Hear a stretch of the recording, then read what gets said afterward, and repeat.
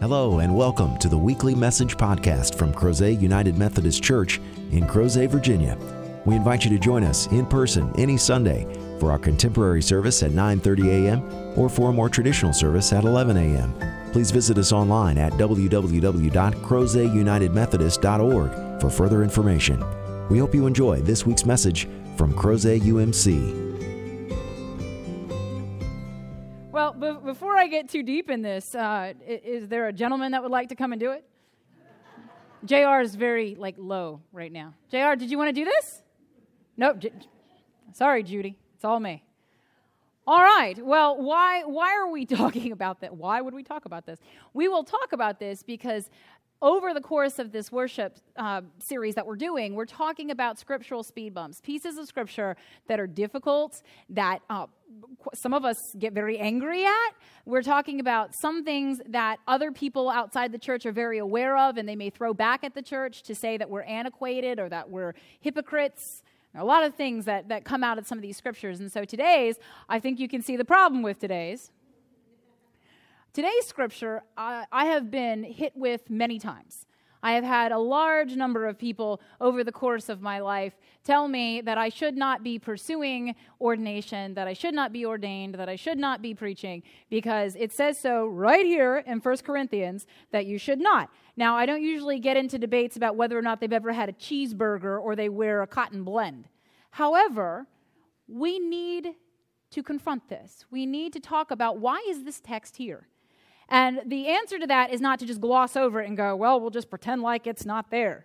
It's there, and people know it's there, so we have to talk about it. And God equips us to have these conversations.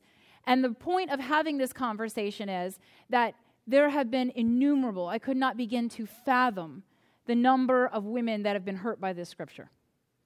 I could not begin to quantify for you the number of people who never did get to fulfill their call to ministry because that was used to bar the gates of the kingdom.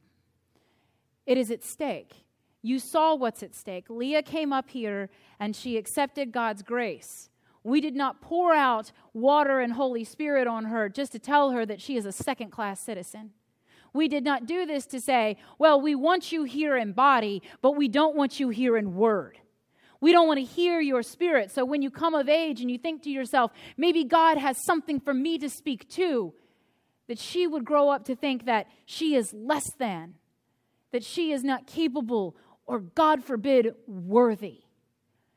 It is important that we edify all of God's children, that they all discover their voice, their witness, their testimony, and are unimpeded in sharing that blessing with the world. So why is it in here? Why is that text in 1 Corinthians? Well, the first thing is that we have to remember the context. How many of you would like it right now if I said, I'm going to need the last photograph you took on your phone, I'm going to need the last thing that you posted on social media, and the last email you sent, and I'm going to post them on the church webpage, and they're all about to become church law? Would you like that? Most people are not real excited about that. And they would say, well, you're not going to understand the context, or I'm not usually that mean. I was in an angry moment. You want to qualify what's going on here, right? You want to give me some frame of reference. Well, let's get some frame of reference for the scripture. We have to remember that Paul, the apostle, called after Christ was resurrected and ascended, he had an encounter with Jesus, and he believed that Jesus was sending him to the outskirts of the Roman Empire to plant churches, to start congregations, and to spread the gospel of Jesus Christ to the Gentiles. And he did that. He traveled from town to town, usually because of his tent-making business. And while he was there doing economic work, he took the opportunity to have conversations and to introduce people to the gospel of Jesus Christ. And as he did that, he continually moved on. He didn't stay in one place and plant a church like we now think of planting a church. He planted a church in people and then moved on to the next group of people. And then things happen. Right? Sometimes things don't go the same when the planter, the founder leaves. Right? Clearly, the apostles behaved in one way when Jesus was with them, and then in a different way when Jesus wasn't. I mean, this is going to be really weird. I want you to try to picture children that don't act the same when their parents are present. I want you to try to picture this. Or think about this. If you're a parent and you have to go to a meeting, or you have to go, you're having a night out maybe. Maybe it's a completely just a kidless night, and you're just going to go out to enjoy yourself. And you get a qualified babysitter, and then you go out, and all of a sudden you get a text message that says, things are not going well. Now, maybe you can run home. Maybe you can't. If you can't run right back home, then now you have to send back in writing something to triage until you can get home and lay down the law. So you send something just to get everybody to sit down and be quiet for a moment. Make them go to bed early. Don't lock them in the closet. I know it's a tough temptation. Whatever it is that you have to send back. Well, that's what Paul was doing. There are multiple letters to the church of Corinth because they were what we lovingly call in the clergy industry special. They were special. They were feisty. They were a little bit tumultuous. And Paul continually had to send them letters. Now, sometimes Paul sent a letter of edification. You're doing a good job. Keep it up. Sometimes Paul sent a letter like, stop it! What is wrong with you? Why would you do these things? Just cut it out. I'm coming back. And until I get there, you're all going to sit down and behave yourselves. And that's exactly what Paul is doing. He's telling them to be quiet. He sent them a letter. He didn't send a letter to all of Christendom. He didn't send a letter to a church in a continent that I cannot even fathom called Crozet United Methodist Church, and a denomination that I don't even know exists. He didn't send that. Instead, he sent a letter to a very specific group of people to help them with a very specific problem. And what is their problem? Some feisty women in that church. I've been in churches with feisty women. I've been in churches with feisty men. I've been in churches with a feisty family. I've been in churches where you got some kids that are making a ruckus. I've been in churches where you have youth making a ruckus. And I haven't been a part of that kind of thing since I turned 20. But I heard that that happens occasionally. And so we have to remember that sometimes sin is here too, right? Sometimes we're regular human beings. Yes, God's grace is upon us. Yes, we believe that we are being perfected by God's love.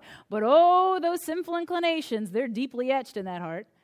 And so they reveal themselves over time. And so Paul was telling a very specific group of people that they needed to stop. Now, maybe they were those people that just constantly had a question. You ever met those people? I have a question. I just answered your question. Well, now I have another one. And by the way, this is completely off topic. You're going to run us down a rabbit hole, but we're going to talk about it right now. Okay? And so they had people that were throwing off the life of the church because they were all caught up in whatever argument or questions that they had. And finally, Paul was like, just sit down, we'll talk about it later. Now, if you come to church sporadically or you listen to my sermons, you'll probably hear me talk about my son. I love my son. However, if you listen to my sermons, you might think that my son is Satan's spawn. Because I like to point out the things that he does that makes me grateful that Jesus Christ is real. All right? I like to point that out, that, oh, Lord, I'm so glad you're real because I'm going to kill this kid and do a wonderful funeral and say nice things. But I love my son. And the truth is that overall, my son is a really good kid. He's feisty. And some days, he's special. But I love him. And if all you do is listen to when I have something crazy to report back about him, you think, what is wrong with this pastor's kid? What is wrong with this kid? Because that's what you hear. That's what you would think. But that's only a piece of it. I don't have the full view if all you do is listen to the every now and then when I say he said something absolutely unethical, not doctrinal, scripturally inaccurate, and really frustrating. Right? Well, that's all you would think that you would have. But instead, you have to know. If you get to hang around with my kid, he's verbally precocious, he's really intelligent, and he can actually be a really nice kid. But then he can also manifest sinfulness like all of us. Right? That's the difference, is that in Corinth, you had a group of people that Paul was specifically talking to. To take that and say, all women should be silent. All women should be silent. We don't want to hear what they have to say. Well, that's fine. I offered any guy who was in here the opportunity to come up and preach, and I saw y'all chomping at the bit. Right? That's the difference, is that what we forget is that God is empowering every person with the Holy Spirit. All of us are given the same portion of God's Spirit to do the work of the kingdom. And that is given unequivocally. We give it to Leah because she wants it. Her family wants it for her. We give it to her. We don't go, oh, I'm sorry, honey, this is only for boys. We don't do that. We do it because God said, go forth and baptize all nations, all peoples, all of them. And to get caught up in what you think you see is to pervert the gospel. Because I don't stand before you as an American citizen. I don't come here and preach to you as a Caucasian. I don't come before you as a woman. I don't even come to you as a 30-something. I come to you as a disciple of Jesus Christ, the one true Savior. And that is not based upon my chromosome count. It is not based on any organs I may or may not have. Instead, it is about the power and the presence of the Holy Spirit and what God has asked me to do. And there are plenty of people in this world who God is asking to do things, and scriptures like this are used to slam the doors in their face, keep them out, become not just an impediment, but an obstacle over which they cannot triumph. And for what? Because we don't like the vessel?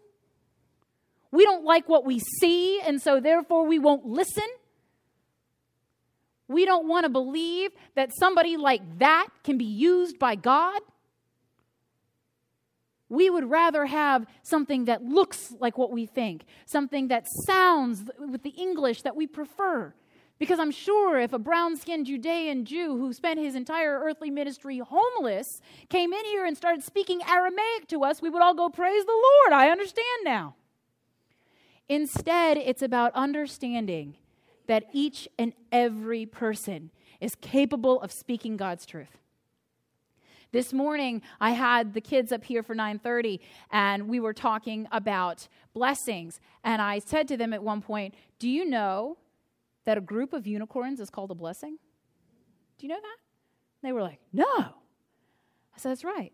And we went on a little bit, and I said, "So what is a group of unicorns called?" They said, "A blessing." I said, "What's a group of kids called?" "A blessing." That'll preach.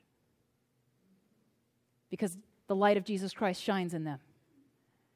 And that is holy speak. And the fact that it came out of a little girl with a fantastic dress on should not impede the veracity and the truth of the statement. It is a true statement. They are a blessing. Go in a church with no children. You will know. Instead, they recognized, they could feel the truth, and they spoke it. "I'm sorry, darling, I can't have you speak. I need to hear from your brother over here who's banging his head against the railing." Please don't cloud our room anymore with your slightly higher octave. Is that really what we want the church to be? Is that really what we think? That it's more important that the vessel look and sound the way we want than the content? It is about the content. It is about what are we filling and what are we pouring out. It's about the content. What you fill the vessel with is more important than what the vessel is. There are many different baptismal fonts and many different styles, but they all are filled with the same holy, blessed water to convey the inward grace of the Holy Spirit. And so it is with ministry. The beauty of the word minister is that it is not feminine or masculine. It is not white or black or brown. It is not a word that is American versus anything else. It is a word that simply encapsulates a person who serves. And every single human being in the entire history of creation is offered to be a minister for the Lord. And we get all caught up in the body. We start thinking, "Oh, well, I don't know that I want to listen to her." We get all tied up in that when the same Apostle Paul says that when Christ comes again in victory and in glory and is seated at the throne in the New Jerusalem, there he shall judge. And on that day, we will not come before him in these bodies. We will come before him in perfect spiritual bodies, impervious to sickness and death, and mourning and crying. We will come before him, and according to Jesus, our bodies will be like the angels, who are not divided by gender or ethnicity or race or age. Instead, they are united in one singular purpose, and that is to worship and glorify God forever. And that is what it is about. It is not the vessel, but the content. Is it the truth that they speak? Is it the heart of Jesus Christ that is reflected? Because when I come before you, yes, there are times that my experience as an American or my experience as someone who lived through the 80s and that horrific fashion statement, as someone who has experienced what it is to be both a daughter and a mother and a sister and a granddaughter, but also someone who knows things that are not predicated upon my gender or my age, like friendship and sin.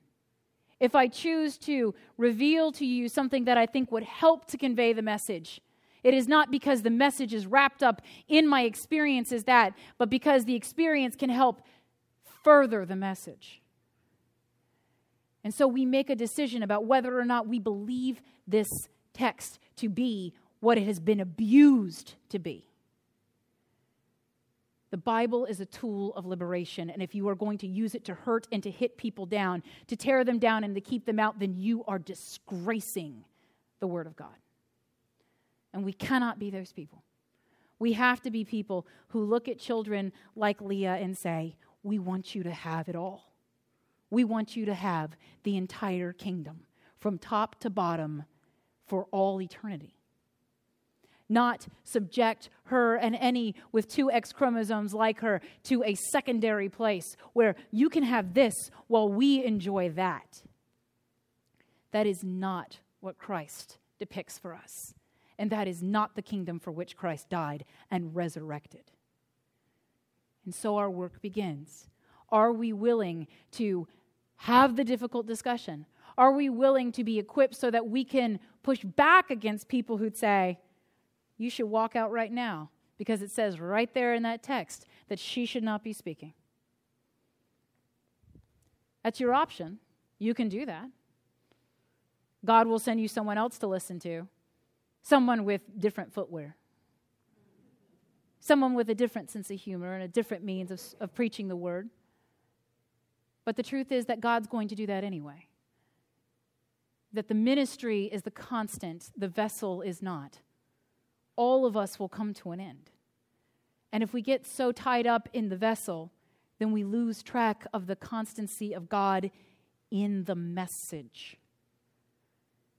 And we're Methodists. We sing our faith. We're a group of people who are deeply bound into our hymns and our worship songs and our praise.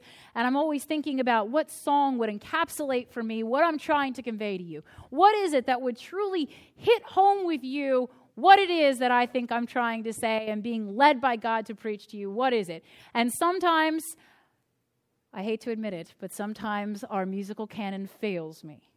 Sometimes it doesn't quite encapsulate what I want to say. But there was a day where I heard a song and it hit me so hard in the heart of Jesus Christ that I thought, that's the song. That's the song that perfectly says why we shall fight. Why we will battle against small-mindedness that is about narrowing the pathway to the kingdom. And it goes like this. I am not a stranger to the dark. Hide away, they say, we don't want your female parts. I've learned to be ashamed of all my scars. Run away, they say, no one will love you as you are. But I won't let them break me down to dust. I know that there's a place for us, for we are glorious. When the sharpest words want to cut me down, I'm going to send a flood, I'm going to drown them out. I am brave, I am bruised, I am who I'm meant to be. This is me. Look out, 'cause here I come. And I'm marching on to the beat God drums. I'm not scared to be seen. I make no apologies. This is me. Whoa, whoa, whoa, whoa, oh, oh, oh, oh. When the sharpest words want to cut us down, we're going to send a flood, we're going to drown them out. This is brave, this is bruised, this is who we're meant to be. This is us. And because of God's grace, we are all made glorious. Thanks be to God, in the name of the Father, and the Son, and the Holy Spirit, one now and forever. Amen. Thank you again for joining us for this week's podcast. We hope you found the message meaningful, and we invite you to join us in person as we gather for worship at Crozet United Methodist Church every Sunday at 9:30 a.m. and 11 a.m. Please visit us online at www.crozetunitedmethodist.org to learn about ways you can connect with God and your neighbors through the ministries of Crozet UMC. Have a great week.